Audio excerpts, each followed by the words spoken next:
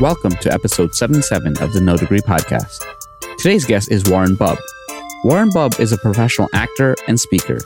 He has been on shows such as Orange is the New Black, Gotham, The Marvelous Miss Maisel, and FBI. He got his start on Wall Street. He then worked for a company known as Verizon. He worked there for 20 years before he officially retired from there. During his time there, he started auditioning for roles. He took acting classes and worked under a coach. He learned as much as he could. He would take days off from work and use up his vacation days to go audition. He always did what he could to get better. He dealt with a lot of rejection. That's what happens in this industry. But that didn't stop Warren. He built relationships and kept going. He improved his skills with each appearance. He stayed active. This is an episode you don't want to miss. Listen to the episode to learn how Warren elevated his acting career. Visit nodegree.com to start your journey. Subscribe to our Patreon at patreon.com/nodegree. Every contribution is appreciated. This show wouldn't be possible without you. Let's get this show started. Welcome to another episode of the No Degree podcast. Today, I have a dear friend, and yes, he's actually a friend in real life, Warren Bubb.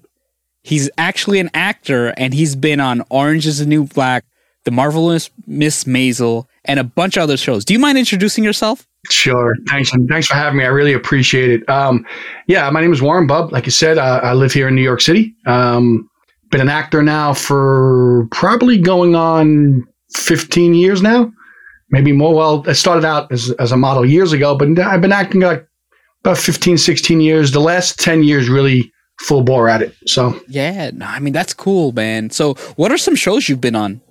Well, you just said Orange is the New Black, The Marvelous Mrs. Maisel, FBI. I know I'm forgetting a couple of this, quite a few. You mentioned you were on Law & Order once. Yeah, Law & Order a long time ago. And I just finished up an episode of Power, Book 2, Ghost, which should be out. I think it comes out in November. And oh gosh, I'm leaving some stuff out. I know. No, all right, don't worry. We'll definitely search it up and kind of do that. So let's kind of take it back. Let's go to high school. What'd you want to be in high school? High school, I wanted to be an athlete. I was a hockey player. I was a good hockey player. From my high school, St. Raymond's here in the Bronx, where I still live. That was my passion. That's what I wanted to do. I was always athletic. I played football. I played hockey. I played baseball, softball.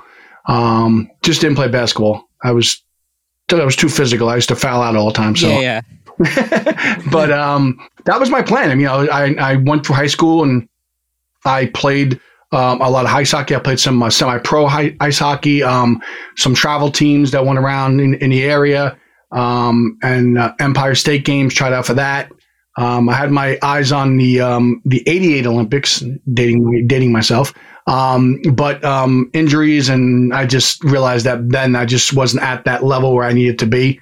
So then I kicked around for a number of years, just playing, men's leagues as I got older, and I enjoyed it. I really enjoyed it. I coached it a little bit too. And so yeah, that's what I wanted to do. But life takes its turns. So what'd you do sort of after that? After that, after high school, I went to college for about a year or so, and college wasn't for me. I went to a community college, and it just wasn't for me. It wasn't panning out. I was a late, getting classes. I got in late admissions, so I wound up getting a job down in the Wall Street area. Worked down there in the purchasing and sales department of a bond and stock house. I worked there for a number of years. Then the market crashed, and I found after I was at that time, I wanted being a supervisor. And as I laid off everybody, and as soon as I finished laying off everybody in my department, my boss laid me off. Oh, man. So he made you do all the dirty work, then he laid you off. Yes, then he laid me off. And then I went to, I came back, came home, and my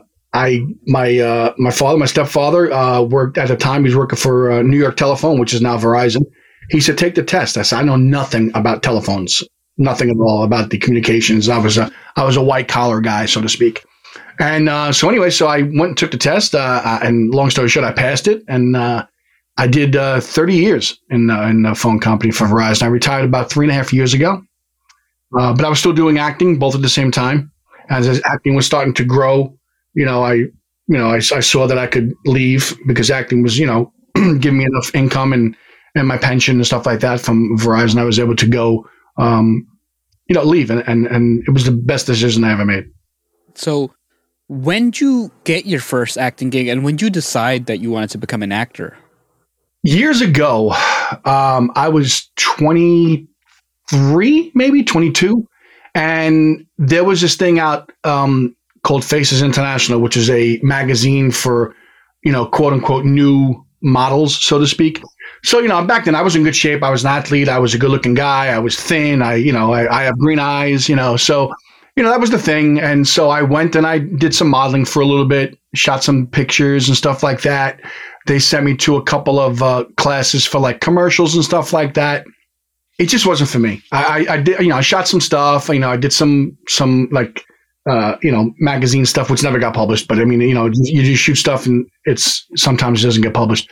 But I just didn't like it. I felt like there was no challenge for me.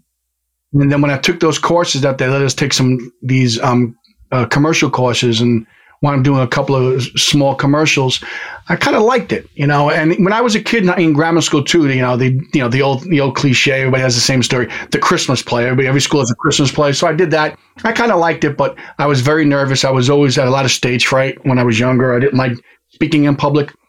The way I got to be able to speak better was I was coaching football for a pop run organization here in the Bronx called the Morris Park Lions. And by working there and getting to speak to a lot of kids, as I was still a kid myself. I was still in my late teens, early 20s. I had to talk, and getting to talk in front of them, getting to talk to the parents, getting to talk at the awards dinner in front of hundreds of people. You get over that stage fright, and that's how I get over that. And then fast forward to God, it had to be 16 years ago. What is it? 221. Probably 2005, somewhere around there. My friend was working at a small studio out in City Island called Harrington Talents, which is still there, and I still do work with them every once in a while. And one of my friends was just working there. He says, "Hey, didn't years ago, like you used to do modeling and acting work when we were kids?" I said, "Yeah, but I haven't done anything in like 10, 15 years."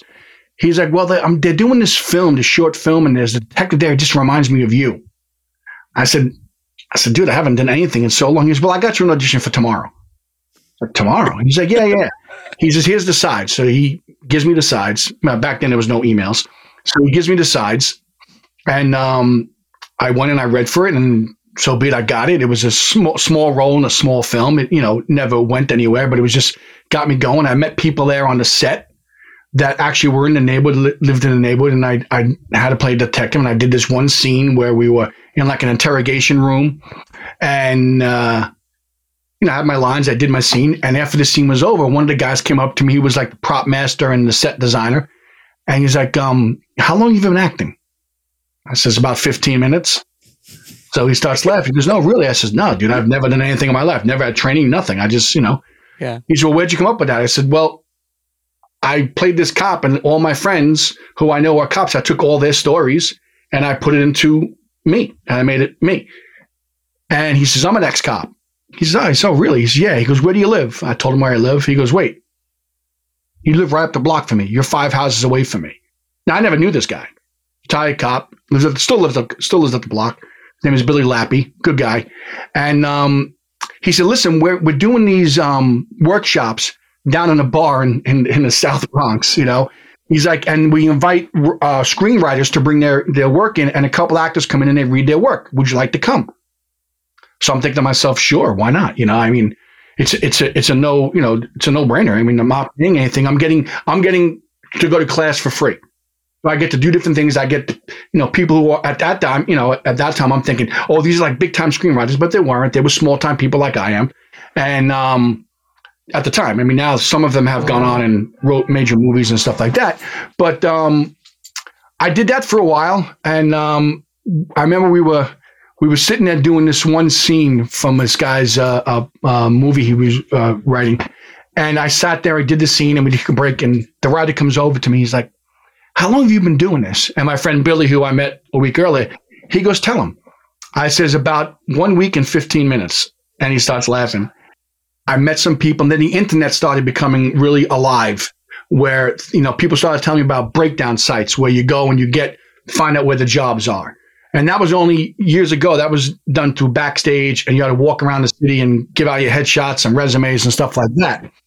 So then I said, you know what? I said, people are pushing, oh, you should do this. You have a natural talent, and people always blow smoke up, And so I'm like, you know what? I said, let me give it a year, see what I want to do. Number one, do I want to do this? And number two, can I do it? So I said, I'll give myself a year. I'll see where I stand. So I went and I made a profile on one of these casting sites, these breakdown sites, and you have to put in a resume. Now, obviously, I have no experience. I put down this one movie, which I did, which is a small short film. I did that. And then I made up like 3 or 4 other films that they were totally fake. The only thing real on my first resume ever was probably my name and my phone number. That was about it. Everything else was just like, I'd look around the room and say, federal benefit, and that was the name of the film by Jonah, and I'd make up a name, and I did that. And, you couldn't do that today because back then there was no internet. There was no IMDb. You can check everything. So I did that. And if anybody who's listening or watching, don't do that. If you're getting ready to start in the business, do not do that. That is a no-no because they will find you and they will blackball you and you will not get, any work. But so I did that, and I said, okay. So I started doing some background work. I applied and I went down and I did a bit on Law and Order as a court officer. And I started doing that a little bit and did another one. And I said, okay, you know what? I'm going to start submitting into some films. So, short films, student films. So now I'm thinking, okay, like the first year I did that, I probably did about 35 to 40 student films. So I'm like, oh, wow, this is good. I must be really good. Everybody's booking me. Not knowing that student films, they don't care about the actors. As long as you can speak the language and form vowels, it's all about their camera shot. So I remember I was just like booking all these things. And I knew nothing about the business. I knew absolutely zero about anything. And I'm booking these things, and of course, my family, my friends, oh, when's this coming out? I said, this is a short film. What does that mean? When's it going to be in the theaters? I said, it doesn't work that way. It's not going to be in the theaters. No one's ever going to see it. Well, then why are you doing it? I have to explain, you have to start working at your craft. You have to start, it's like anything else. If you're an athlete, you have to work out and practice and rehearse. Same thing as an actor. You're rehearsing in sports, you're practicing. Muscle memory. There's a lot of things that go on with acting that very much relate to sports, which is why I think I was fortunate enough that I was able to pick up on things. And that's, and here I am today. Wow, that's crazy. So looking back, did you ever think you were going to get to the stage? Because you kind of just fell into it, right? Like, what was your goal? Yeah, I was lucky. I really was. The first feature film I ever did was, I couldn't even tell you the name of it. And I met a guy there that we just hit it off as friends. We're still friends, still very dear friends to this day. His name is Michael Galante.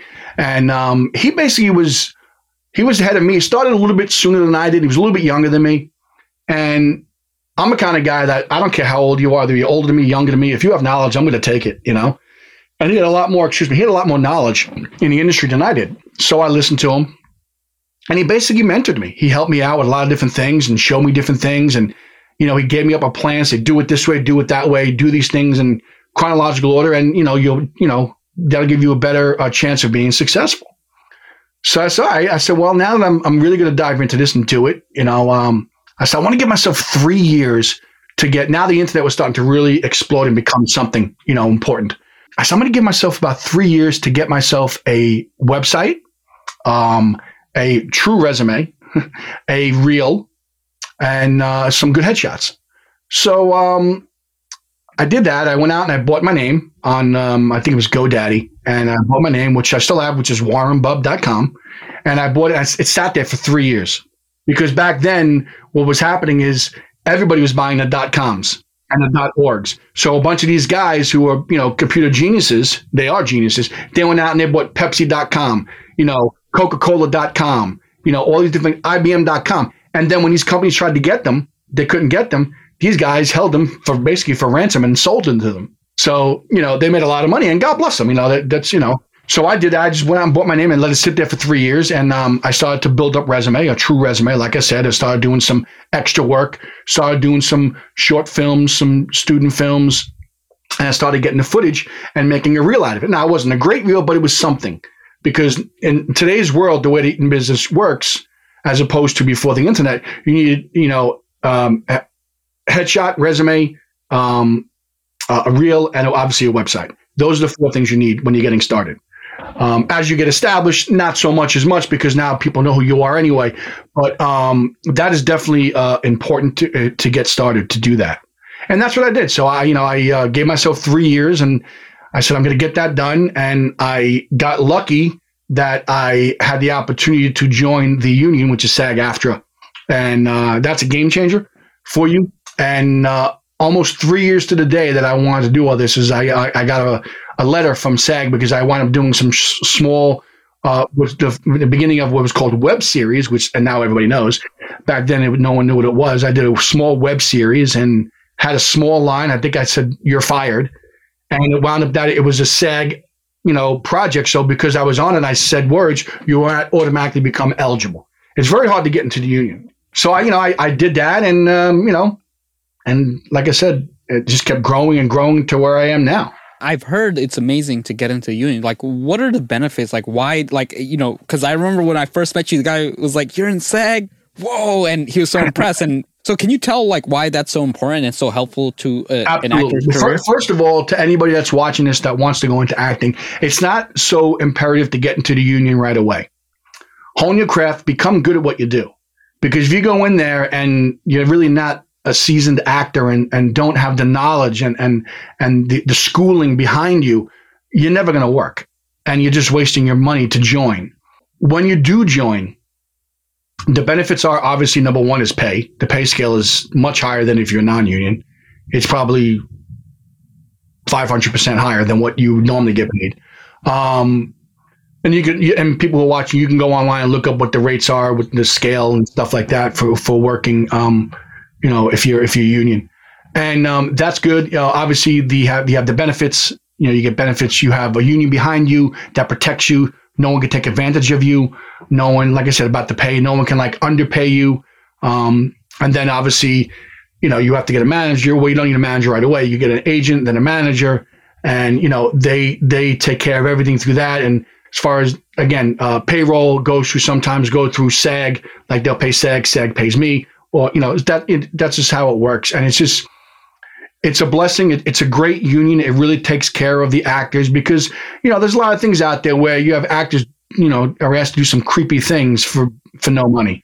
And it's not a good thing to have done to you. So, in answer to your question, it solidifies you. Number one, it solidifies you as an actor. It puts you at a different level. If they know that you're a SAG and you're paid into SAG and you paid your dues, your union dues and stuff like that. Okay, he's investing in himself or herself. And okay, so he's serious about what he's doing. Let's take a look at this guy. Yeah. Okay. No, I mean, thank you so much for really breaking it down. So you got in. So if you get into a film that's SAG, automatically you're eligible to become part of the union? You become SAG eligible if you speak in a SAG sponsored film. Oh, so you have to speak. So if you're a background in the scene, background you can do. Some films do both. They have background extras that are union and non-union. And again, the non-union, they probably, I don't even know what they get paid. Back in the day, it was like $85 for 8 hours, and then if you were a SAG, I think it was like $150 for 8 hours. Plus, you got overtime. So I'm just trying to show you there's a big difference. But if you don't speak, no, then you're considered a background extra. You could be a featured extra if they can see your face. You're not just walking by. If they stop and look at your face and you have a reaction, that's a featured extra. But that's how I started. Now I just did a lot of stuff on set. Like I said, I did Law and Order a few times. I did another show called Kings. I did another show called Cupid. And I learned, what I did was I sat there and I just learned and watched these professional actors. I got to sit down with them at lunchtime.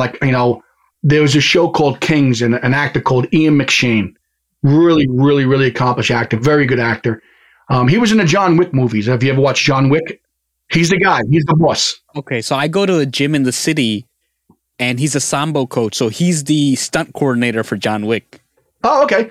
Well, this guy was the guy who ran the hotel. The big boss. Okay. Yeah. That's Ian McShane. So we were doing this show called Kings. I was on a couple episodes doing background work. So there's one particular episode I was sitting, it was taking place in the courtroom, and I was one of the photographers, for the newspaper. And he's doing this big scene, and I watch him, and I'm sitting there, and I'm watching him as he does each take. They have like camera takes, you have sound takes, all different lighting takes, because you want to make sure everything's good before the actual, rehearsal, not take, excuse me. A rehearsal, camera rehearsal, lighting rehearsal, sound rehearsal, everything else.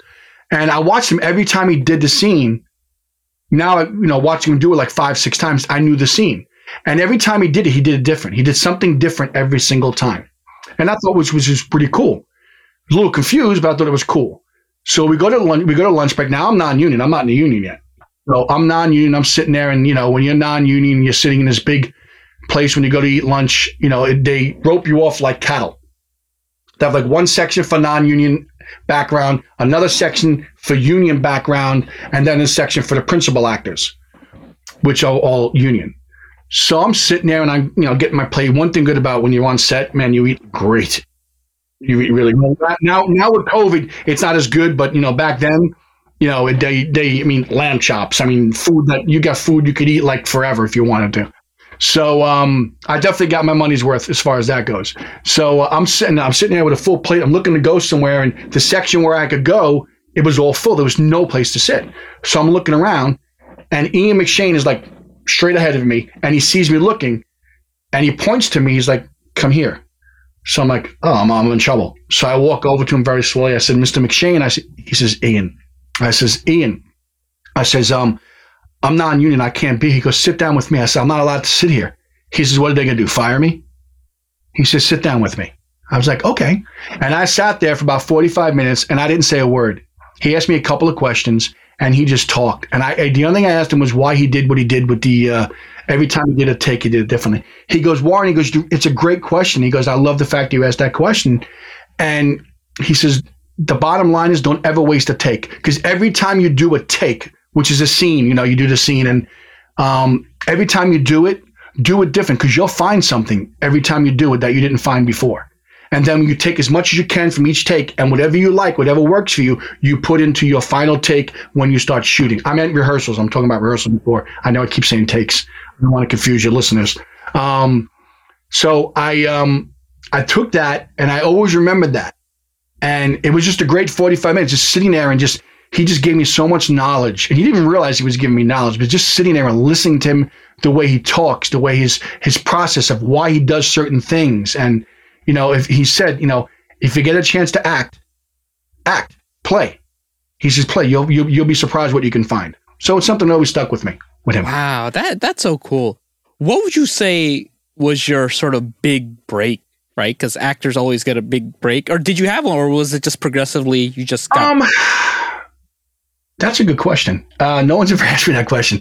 Big break. I guess, big break for me was when joining the union was a big break for me. And as far as career break, I know what you're asking me, as far as your career break, getting on TV or film or whatever you're doing. I would say my first, it comes down to my first big paycheck, which was Orange is the New Black. And I did a couple things before that, as a single day player and stuff like that. But Orange is the New Black, I wound up staying there for quite a bit, for over a week. And I got to meet my director at that time for that particular episode was Jodie Foster. And she was absolutely phenomenal. And she was so great to me. And she made me, I was a nobody. And she could have just looked at me and not even talked to me. She talked to me. She gave me notes. She coached me up, and she really helped me out with a lot of different things. And I'll never forget when I finally was finished with I think I was there for like 6-7 days, maybe 8 days. And I was wrapped for all my stuff. So, wrapped means you're done and they send you home. You have to come back. And so, what they usually do is, okay, Warren's wrapped. And everybody claps and come over. And Jodie Foster comes over, and she says, "Warren, it's really, really nice meeting you. I've really enjoyed working with you. I think you have a very good future in this business." Now, listen, I was a young guy. I didn't know a lot. I probably wasn't that good at what I did. I watched the scene now, which I don't hate watching myself. It was no big deal. But the fact that she took the time, whether she meant it or not, she took the time to say that to me, and that made me feel better. So it's important that, when you're talking to people in this business, and if you can help somebody, little words and she knew, she wasn't being like narcissistic or egotistical, but she knew her words were powerful to me. She knew who she was and what she meant to people, especially a novice kid like me. And, it was really nice. And we before I rapped, we were doing the scene and she gave me a note to do. I said, "Oh, you mean like this?" She said, No, don't do it now. She goes, "I trust you. Do it when I say action." And I did it. And then we were talking, and I had to ask her a question about something. I said, "Jodie," I said, "You have a second?" She comes rushing over to me. "Yeah, Warren, what do you need?" I'm like, Jodie Foster, an Academy Award-winning actress, is asking me what I need. Which I thought was really, really cool. And I try, you try not to be starstruck, because then it looks like you don't belong. I mean, yes, everybody gets starstruck to some degree. Even today, if I meet somebody like an A-lister, if I work with them, yeah, I'll talk to them, but inside I'm dying, but I don't let them know that. Just like when people come up to me, like, people will recognize me, and I understand it. So I'm very careful with my words. It's cool because, I've seen, right? I've interviewed some amazing people, and, I'm the same way inside, like, wow, this person agreed. But at the end of the day, you're human, and, just like they're there to help, and, they're there to just uplift those around them. Absolutely. What was hard for you about acting? Like, or just the industry and stuff? Well, as a New Yorker, and I'm sure you can tell right now, the way I talk is, I had a tendency to talk really, really fast. And those were my days working down on Wall Street. I picked up having to talk into two phones at the same time. You're talking blah, blah, blah, blah, blah, blah, blah, sell high, sell this IBM 52, and you're going crazy fast. And that stuck with me. So in the beginning, I had a lot of mush mouth, what they call mush mouth. And today I still have it to some degree, not as bad as I had it back then. And, that was tough in the beginning, was slowing myself down and being able to, because a lot of actors, myself included, I think everybody when they first start, is the most important thing you have to learn as an actor that's going to slow you down. And I always tell this even to students. I coach, students and stuff like that. And I'll say the most important thing you could do is look up this thing on Google. It's called breathing. It's a great thing to do when you're acting. Because a lot of times you'll sit there and say, "My mother never gave me my father for killing himself, so I didn't know what to do. So I felt really bad about the whole situation." You want to get through the words right away because you figure the faster you get the lines out, the better off you'll be. But then no, you have to calm yourself down. You have to breathe, and then you'll say like, "My mother never forgave me for my father killing himself. Forgave my father for killing himself. It was such a terrible time for me and my mom." So big difference when you're sitting there and you're talking a mile a minute, and now no one can understand you. And then I realized that the faster I talk, people are trying to catch up with me and they can't hear what I'm saying. So that was one of the toughest things. Also, working full time, that was a challenge. A lot of stuff in the beginning I had to turn down when I had auditions because I couldn't go because of work. I was blessed enough that I had enough time in the company where I was able to take vacation days, for this and that and the other thing. And I was just fortunate enough to be able to do that. I was working outside for a while. And then when I was down at 9/11, I got sick from that. That story. And then I got put inside. So I had a little more time, I guess, to be able to read, when I was inside. But it's everything. Listen, I mean, there's a plan for everybody and everything happens for a reason. I guess it was my calling, and, I'm glad I did it, and I still love what I do. It's frustrating at times, like everybody else has been going through these frustrating times for the last 2 years. There's no normal right now. But it's frustrating, but it will come back. Yeah. What are some common mistakes beginning actors make? Because I come across a lot of people, and it's the common thing that they work as waiters and they're actors, and everybody believes they're going to get their big breaks. Like, what would you say separates like the people who you look at and you're like, they're going to get somewhere in 3 to 5 years? Absolutely. No, I totally understand. And I actually tell the people I coach the same thing, is that a lot of actors think that it's going to find them. They're going to be discovered. Hoping, I got pretty eyes, I got a buff body, or I'm a girl and I got great legs, or I got long beautiful hair, whatever. And as talented as you could be or think you may be, it's not going to find you. You have to find it. I tell them, don't wait for someone to discover you. Put yourself out there. Put yourself out as much as you possibly can. Now with social media, I tell everybody, social media, get on Instagram, get on Facebook, get on Twitter, get on LinkedIn. Put yourself out there because you never know these casting directors are watching and they may see something. So that's one of the mistakes that people make is they think that, it's going to find them. And you have to work at your craft like everything else. You like whatever you do for a living, you went to school for it or you had to get training for it. Same thing as an actor. You don't just wake up one morning and say, yeah, I want to be an actor. No, you have to go train. You have to go to a studio or you go to college and get a master's in acting or whatever. So in drama. And so I mean, you have to train. It's like everything else because everything changes in the business. I mean, there's no new ideas, new techniques. It's a pirate business. You just watch and you read and you learn and you take from everybody else. But it's like I tell people, not that I'm comparing what I do to what a brain surgeon does. That's obviously a much more serious, life and death, a job. But like doctors, they have to go back and they have to go to school because things do change. And there's different. Like the way you do open heart surgery now is quite different from what they did it 10 years ago. So you have to learn and keep yourself. So always train. That's my point I'm trying to get. Always train. A lot of people think they take 1 or 2 classes, they book a job, and they're an actor. The minute you think you know it all in acting, you're done. You'll never work again.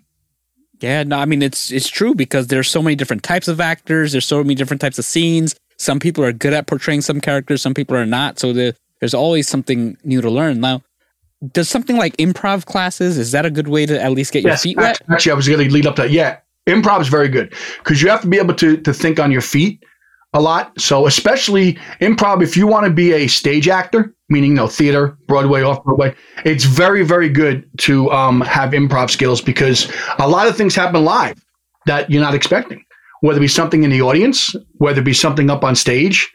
Maybe the person comes in the wrong door or says the wrong line from 4 pages later, and so you have to listen. So improv will make you listen and be quick on your feet, really quick. But you have to be in the moment, so to speak, as they say. So you mentioned like listening and reading. How is that? Like you get a script, you have to memorize. Like how does that work? There's a couple different ways you can do it. I use a method. It's called ROTE, R-O-T-E. It's by Sanford Meisner. Meisner is all about repetition and listening. So like a Meisner, if you were training for Meisner, I would sit there and you'd have to look at your partner. Like right now I'm looking at you and I would say, you would repeat whatever I say to you. I say, you have a gray shirt. Then you would say, I have a gray shirt. You have a gray shirt. I have a gray shirt. You're nodding your head. I'm nodding my head. You have a beard. I have a beard. You're wearing earphones. I'm wearing earphones. So and I'm saying like, what is this? This is like so crazy. Like what? But then you realize as you go along, it forces you muscle memory in your body and your mind pays attention more to what's going on in front of them. And so that is very, very important for improv, is to listen, is to watch, and not just sit there and worry about your line. And the lines come like, okay, let me give an example because I was working on something the other night from a film. Like, for example, this is just a scene I had to do. And what you do is you'll sit there and you read the first line, like, my mother never forgave my father for killing himself. I go back and I read it once. My mother never forgave my father for killing himself, especially at such an awkward time. Especially at such an awkward time. My mother never forgave my father for killing himself, especially at such an awkward time, and so on and so forth. And you keep reading each line and go back and read the whole thing again.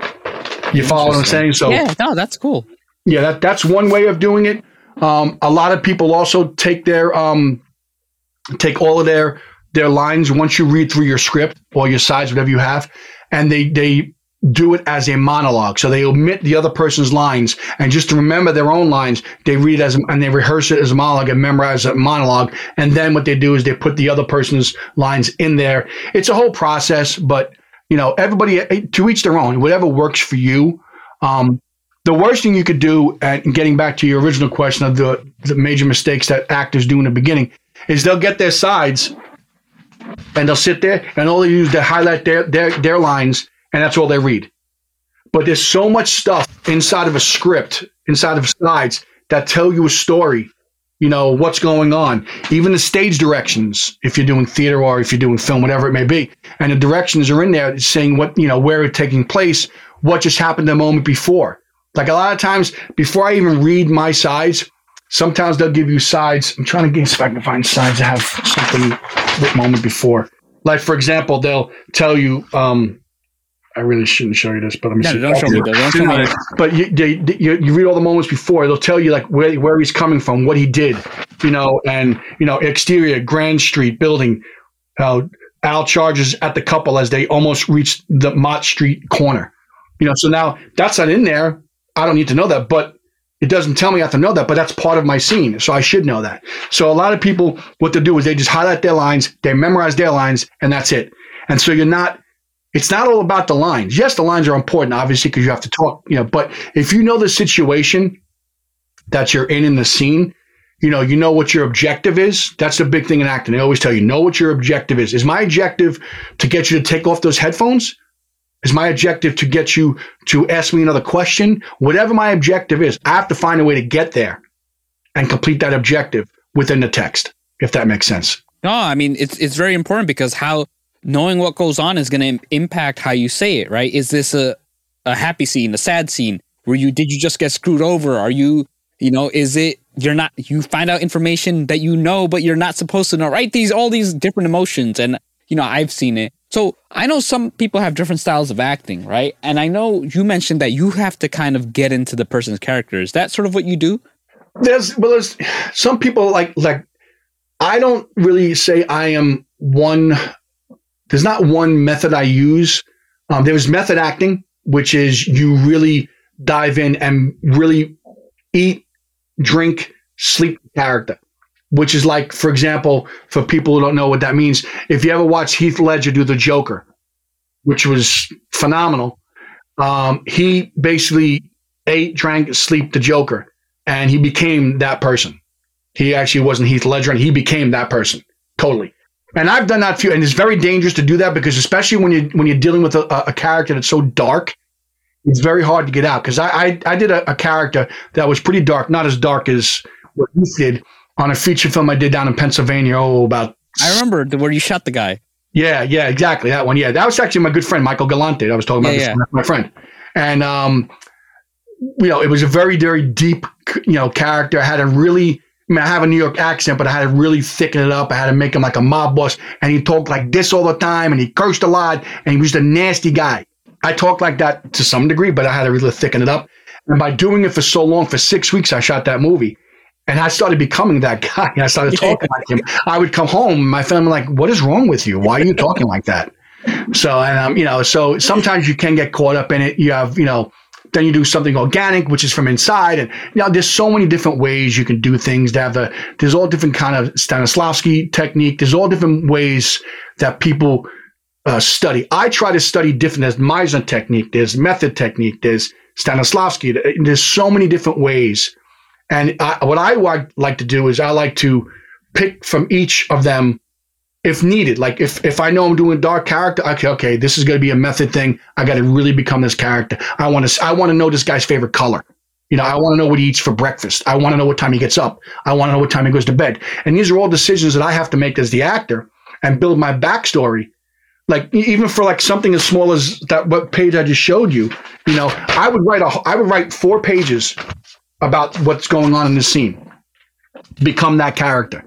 That's why, everybody think acting is just getting on the set and knowing your lines. That's the easiest thing. That's the easiest thing about it is just getting on set. It's getting there.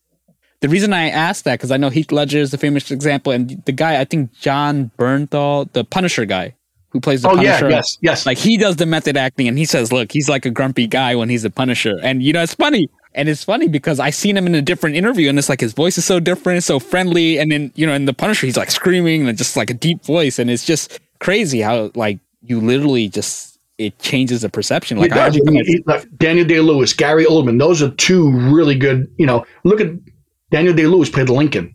He looked exactly like him because he got down, he spent months, he lived with Steven Spielberg and they went over the script and went over the character and he lived with him. while he was doing that. Gary Oldman, Gary Oldman's done so many great things. I mean, he was the guy from England. I can't think of his name. Winston Churchill. He did Winston Churchill. And then he turns around and he becomes a psycho in another movie. So it's like, and he looks. Never one of their characters are the same. They're always different kind of characters. So, and I envy those guys that they have the ability, the talent, the God-given talent to do that.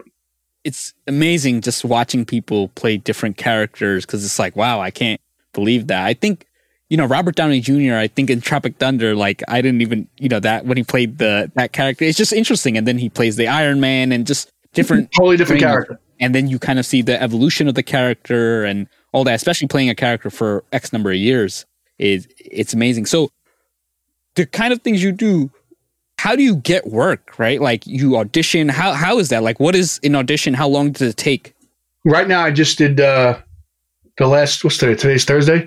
I did 3 auditions this week. One was for a film, one's for a TV show, and then two films and 1 TV show. So the way I do that is most of the time I get it through my manager or my agent.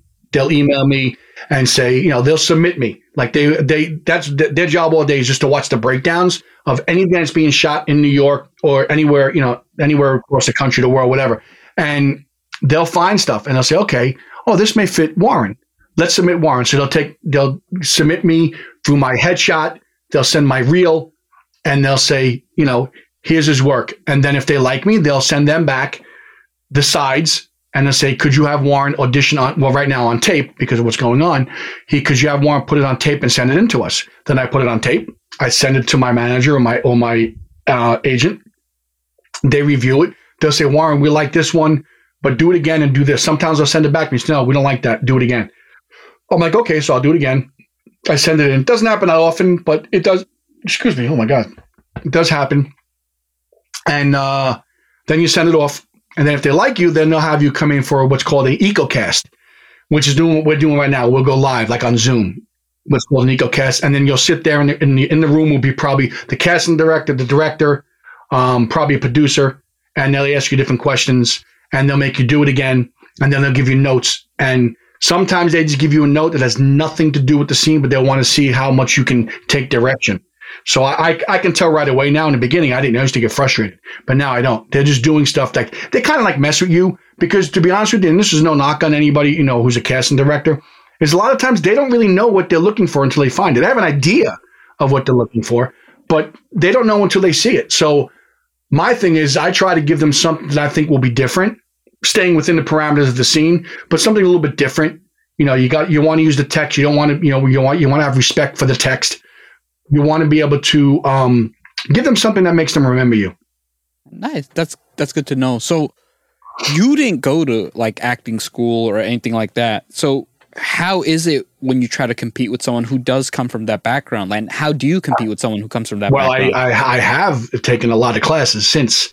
In the beginning, I didn't take any classes. And then I went down to Terry Schreiber and I was blown away by just watching. I mean, my class was all beginners. And I probably had the most experience, believe it or not, when I went to the class because I just finished doing an off-Broadway play. It was my first play. And so I'm thinking, okay, I'm king shit now, excuse my language. And but I went there and I learned so much. I was blown away by everything that goes on with acting. And like I told you, the Meisner technique.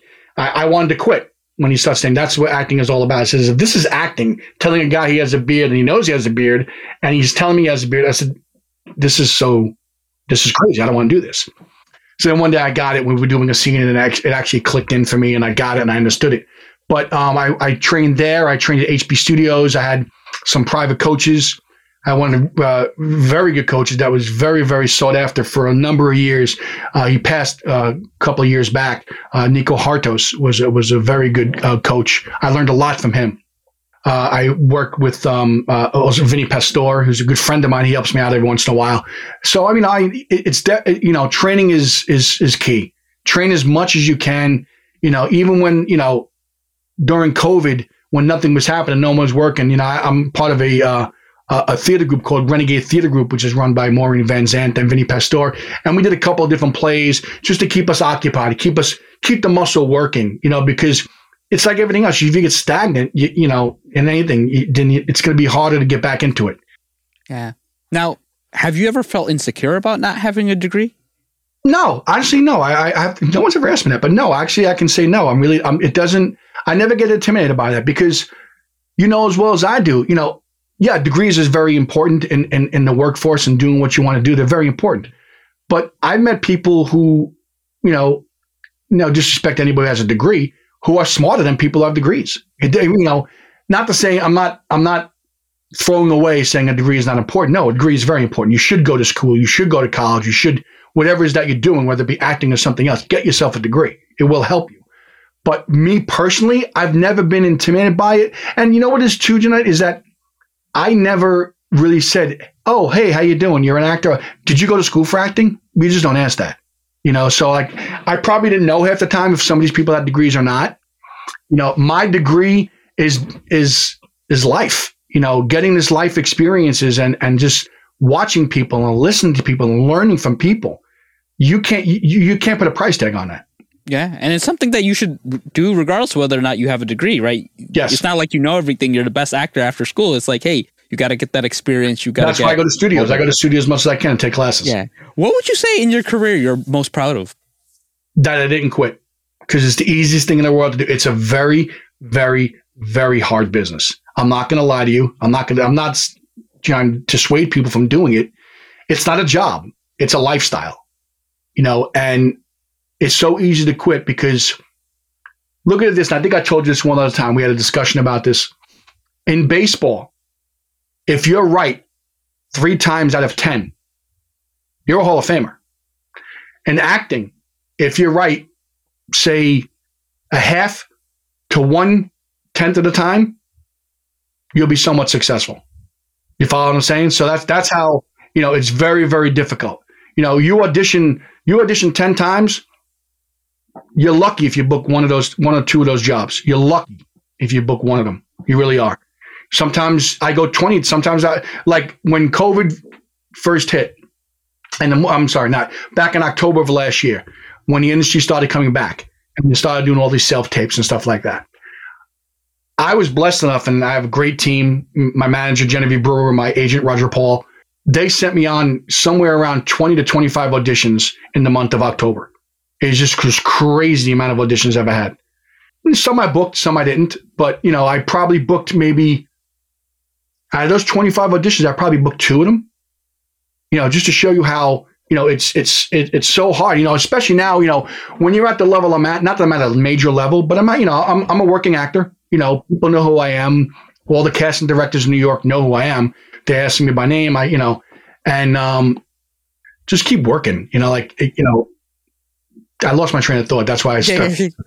No, it happens. No, I mean, look, it's a tough business, and it's good to, so you 1 out of 10 would be something like, hey, you're successful. Yes. You're doing decent. Absolutely.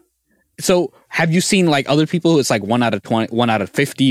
Have you heard of that? That's happened to me sometimes too. You know, and that's when you have self-doubt creeps into the back of your mind and saying, wow, can I still do this? Am I good enough? Did I miss my window? You know, am I getting too old for this now?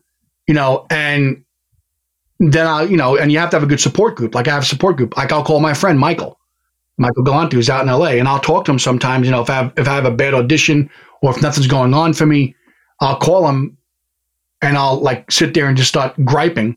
And he's like, okay, you done? I'm like, yeah, I'm done. He goes, good. He goes, you know, you're a good actor. You've worked on major television shows. You've worked on, you know, off Broadway and Broadway, and people come to pay hundreds of dollars to see you. Shut up and just go on to your next audition. You know, and sometimes it's good to have someone like that, you know, who you know, basically grounds you. Wow. No, I mean, I'm glad you have someone like that. Now, what are your future goals? Like now, you know, you've accomplished a decent amount in acting. What are your future goals? What's that next role you want to sort of hit? My future goal, I guess if I had a future goal, is I'd love to book a series regular on a TV show and get a major role on a major film. You know, I mean, I've worked films, you know, but you know, little things here and there, you know, little, you know, 1, 2 scenes, 2, 3 scenes, whatever. But I like to be part of the actual full embodied storyline. Okay. No, I mean, I'm going to be first in line to watch that when that happens. And I'm blessed. As long as I keep working, I'm happy. No matter what it is I'm doing, I'm doing. Yeah. Now, share some funny stories. I remember you had some funny stories, and you said you were in Law and Order when you first did it. You like knocked off the vaccine. Can you share that story? Yeah, it was the first job I ever got as a background, and I went down to Chelsea Piers. Now, I'm thinking I made it. I'm doing background work, which is, you're a background. I don't call them background actors. I just call them extras. But I'm thinking at the time, like, okay, I made it. They called me in. They want me to be a courtroom officer. So I go into to down at Chelsea Piers and where they shoot Law and Order, and I go in there and I go up to the guy. You have to check in with the guy. I says, "Hi, so I'm Warren Bubb." He said, "What's your number?"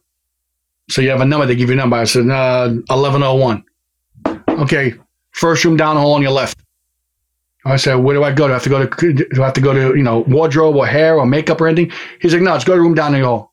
So I'm like, maybe that's where I have to go to, So I go down there, I walk in, and it's a room that's probably 20 by 30, and there's probably about 150 people sitting in it, all like this, like cattle, crunched up against the walls and seats on the floor, whatever, and they're all background, all extras. So I'm like, I turned to the guy. I said, where do all the background actors go? He says, all the extras go in there.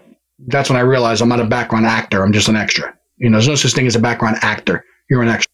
So I go in there and I sat there, and then they finally called me into wardrobe and they hooked me up to dress me up like a court officer. Now, I don't know anybody.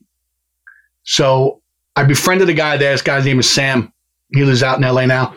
And we became friends. And so he was my talking buddy for the day. So we finally get to go on to set. They call us in, and they don't even call you by name. Okay, your number's 1101, 1102, 1104, 1105. Okay, come with us. So I get up and I go, because I'm not Warren. I'm 1101.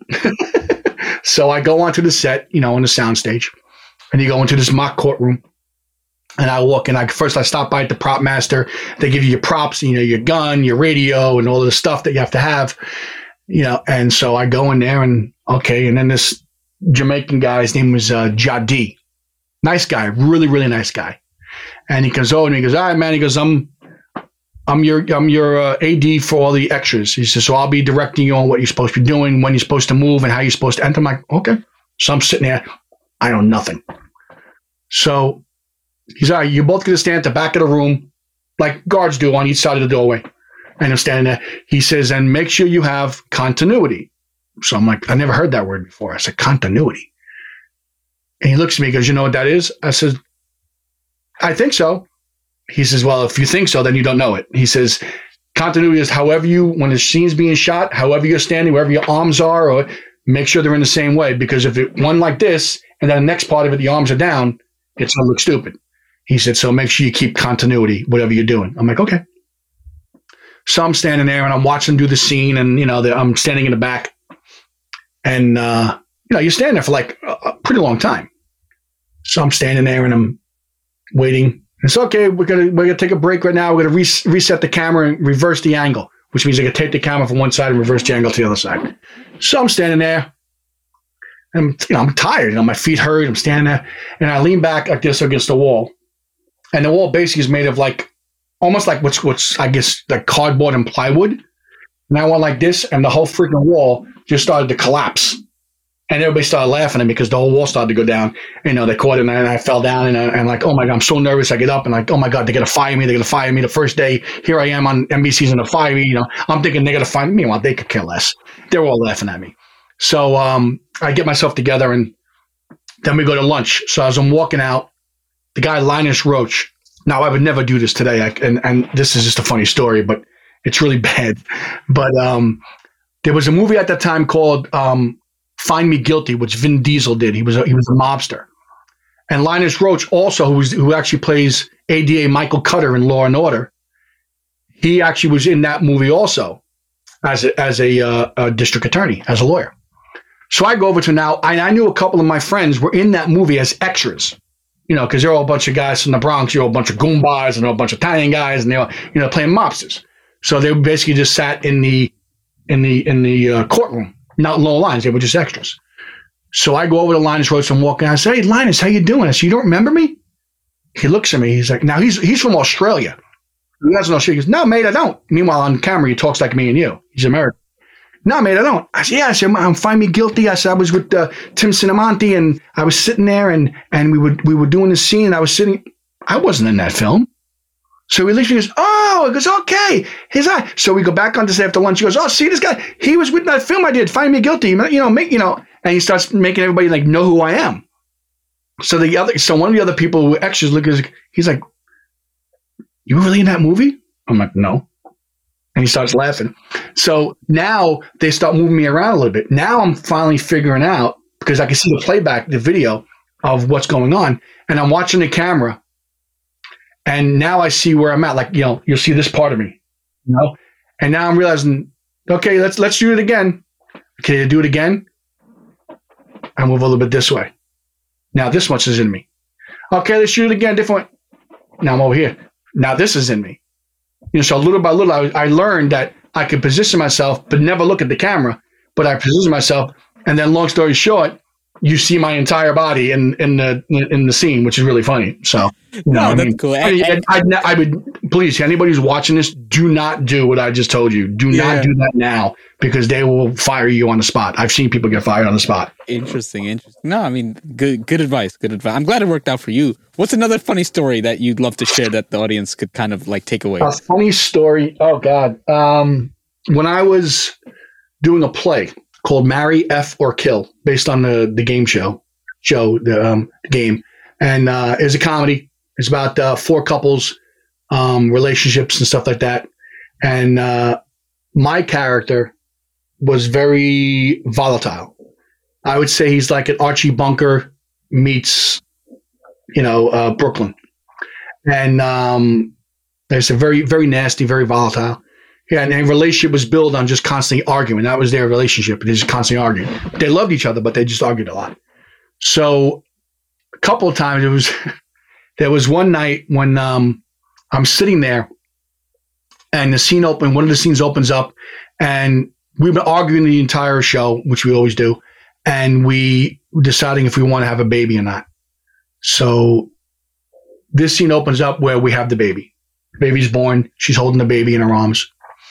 And she says something to me, and she was a wonderful, wonderful actress, one of the best actors I've ever worked with, and she used to always like break my chops. Her voice, she made it like, what's wrong with you? And she's very annoying, but that was her character. And so she says something to me, the lights go up, and she has the first line. So she says something to me, and I look at her, and this is one of the moments when I didn't hear her. I wasn't paying attention to her. I just kind of like blanked out. So it's your biggest like fear as an actor. So I look at her, and I'm like, oh, I don't know what I'm supposed to say. I'm saying to myself. Now this is all in like 2 seconds, not even a second. And she looks at me and says, didn't you hear what I said? And she said the line again. So I look at her, and I'm totally lost. And she can see in my face, I'm like, oh God, I don't know where I am. And you can see in her face, she's like, oh God, he doesn't know where he is. So I'm trying to figure it out where I'm at. And I look down. I said, okay, I'm wearing a blue shirt and a red tie. Okay, this is scene 4 where we're discussing what we're going to name the baby or whatever it was. So I look back up at her, and I was supposed to answer her like in a really aggravated state. But right now I'm so scared. Now what I'm telling you is all happening literally in 3 seconds. It feels like a half hour when you're up there because you have the audience watching. So I'm looking at her. I'm like, oh man.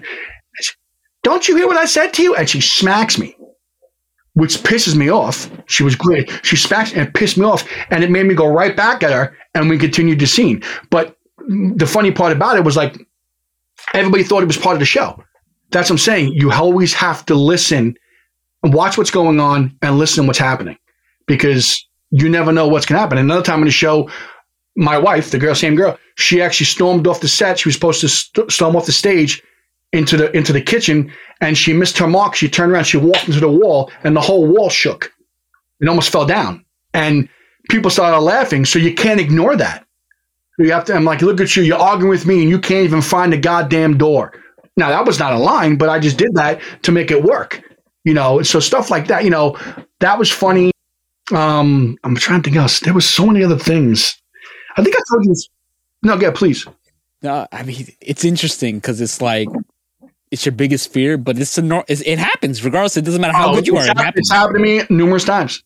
Numerous times. I was sitting there doing a monologue somewhere and in a off-Broadway show, and I'm sitting there doing a monologue, and let's say it was like, I'm just about done with it. There's like 2 more lines left. I'm going like this, and I look up, and I caught a migraine right in the middle of this monologue. And in the monologue, how I got the migraine, what I think, was I'm looking up, and the stage light was right in my face. That's just how it was. That's just how it had to be, because I was fully lit.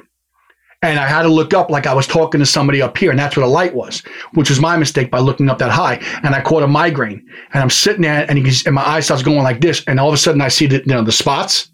I'm like, oh man, I'm having a migraine in the middle of a play, and I'm sitting there, and I'm looking. I'm supposed to close out the scene by saying something. I look, yeah, and that's all I got. And thank God the lighting guy understood what I was saying. I see it, and that's all I got. Meanwhile, I had like another 2 or 3 lines left, and he knows that because they know the lines. They know what the lines are. So I kept saying, yeah, and that's all I got. That's it. And he went black. He knew I was in trouble, so he went black. So now the public didn't know that, but I knew it, and then the migraine stayed with me the entire show. So I was doing half this play with a migraine, walking around the stage with spots in my eyes and going like crazy. And I tried looking down the floor because the floor's black. So, but it was, sometimes it gets scary, but you just have to realize that, yes, you have to know your lines, but for the most part, the audience is not going to know exactly what your lines are. So if you mess up a line, don't backtrack and try to say it in, because then they say, oh, he made a mistake there. Don't backtrack. Now, what advice would you give for yourself? You're 18 years old, or like an 18-year-old today who sort of wants to get into acting. Train as much as you possibly can. Learn from everybody. Take everything in. Don't think you know it all. Find someone to mentor you. That's so important, because there's so many things that people will tell you things and you think you know things, but there's always going to come. I always learn. Today, to this day, I still learn about the business, about the industry. Everybody still learns. You have to learn, because things are changing. Like all the self-tape stuff and the Zoom and all this. This is all new stuff. Like now you have to be a tech savant to be an actor, where before you didn't. Yeah. No, it makes a difference. It makes a difference. How would people support you? You go to my website, warrenbub.com, which you just said. I'm also on Facebook. I'm on Twitter. I'm on Instagram. I'm on LinkedIn. Same name, Warren Bub, B-U-B. Not B-U-B-B, B-U-B. And yeah, you can follow me there. And for the most part, I have to say, I try to make myself accessible to anybody who has any questions about acting and stuff like that. Whatever you need, I'm always try to be there as much as I can, because I pride myself on that. Because I watch other people, I watch other A-listers and friends who I've become friends with that are A-listers, and I see them out in public, and they never turn down an autograph or a picture and stuff like that. And so I always make myself accessible, because I don't want to be that guy that's like, please leave me alone. I won't do that. Yeah, it's true. You always answer my text. When I call, you answer. It's always cool, and I know you're gonna hit your goals. I want to thank you so much for your time. I know the listeners have gotten so much value, so really appreciate it. And then we'll do a part 2 one day. Yeah, man, I'd love to. I could talk to you for hours about this. It flew by quick, and I hope I didn't talk too much. No. I mean, it was fun. And I'd love to do another hour. We could do another hour whenever you want. I have more stories. More stories just popped into my head, but we'll save them for next time. All right. Thank you so much for your time. My pleasure, man. Thank you so much. I really appreciate what you're doing for everybody. Another great episode. Thank you for listening. Hopefully this information was valuable and you learned a lot. Stay tuned for the next episode. This show is sponsored by you.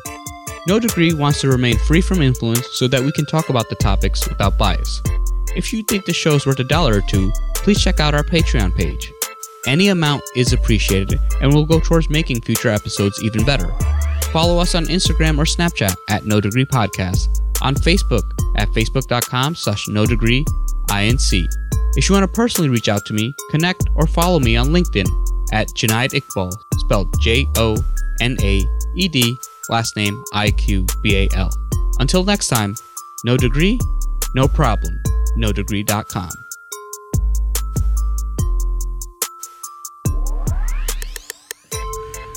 Yeah. So, you got no degree? No problem. No problem. Not at all. Any problem, we can solve them. We got this. Linked insomnia keeps us evolving, growing in the knowing. Wisdom is flowing. If you didn't know, now you know where I'm going.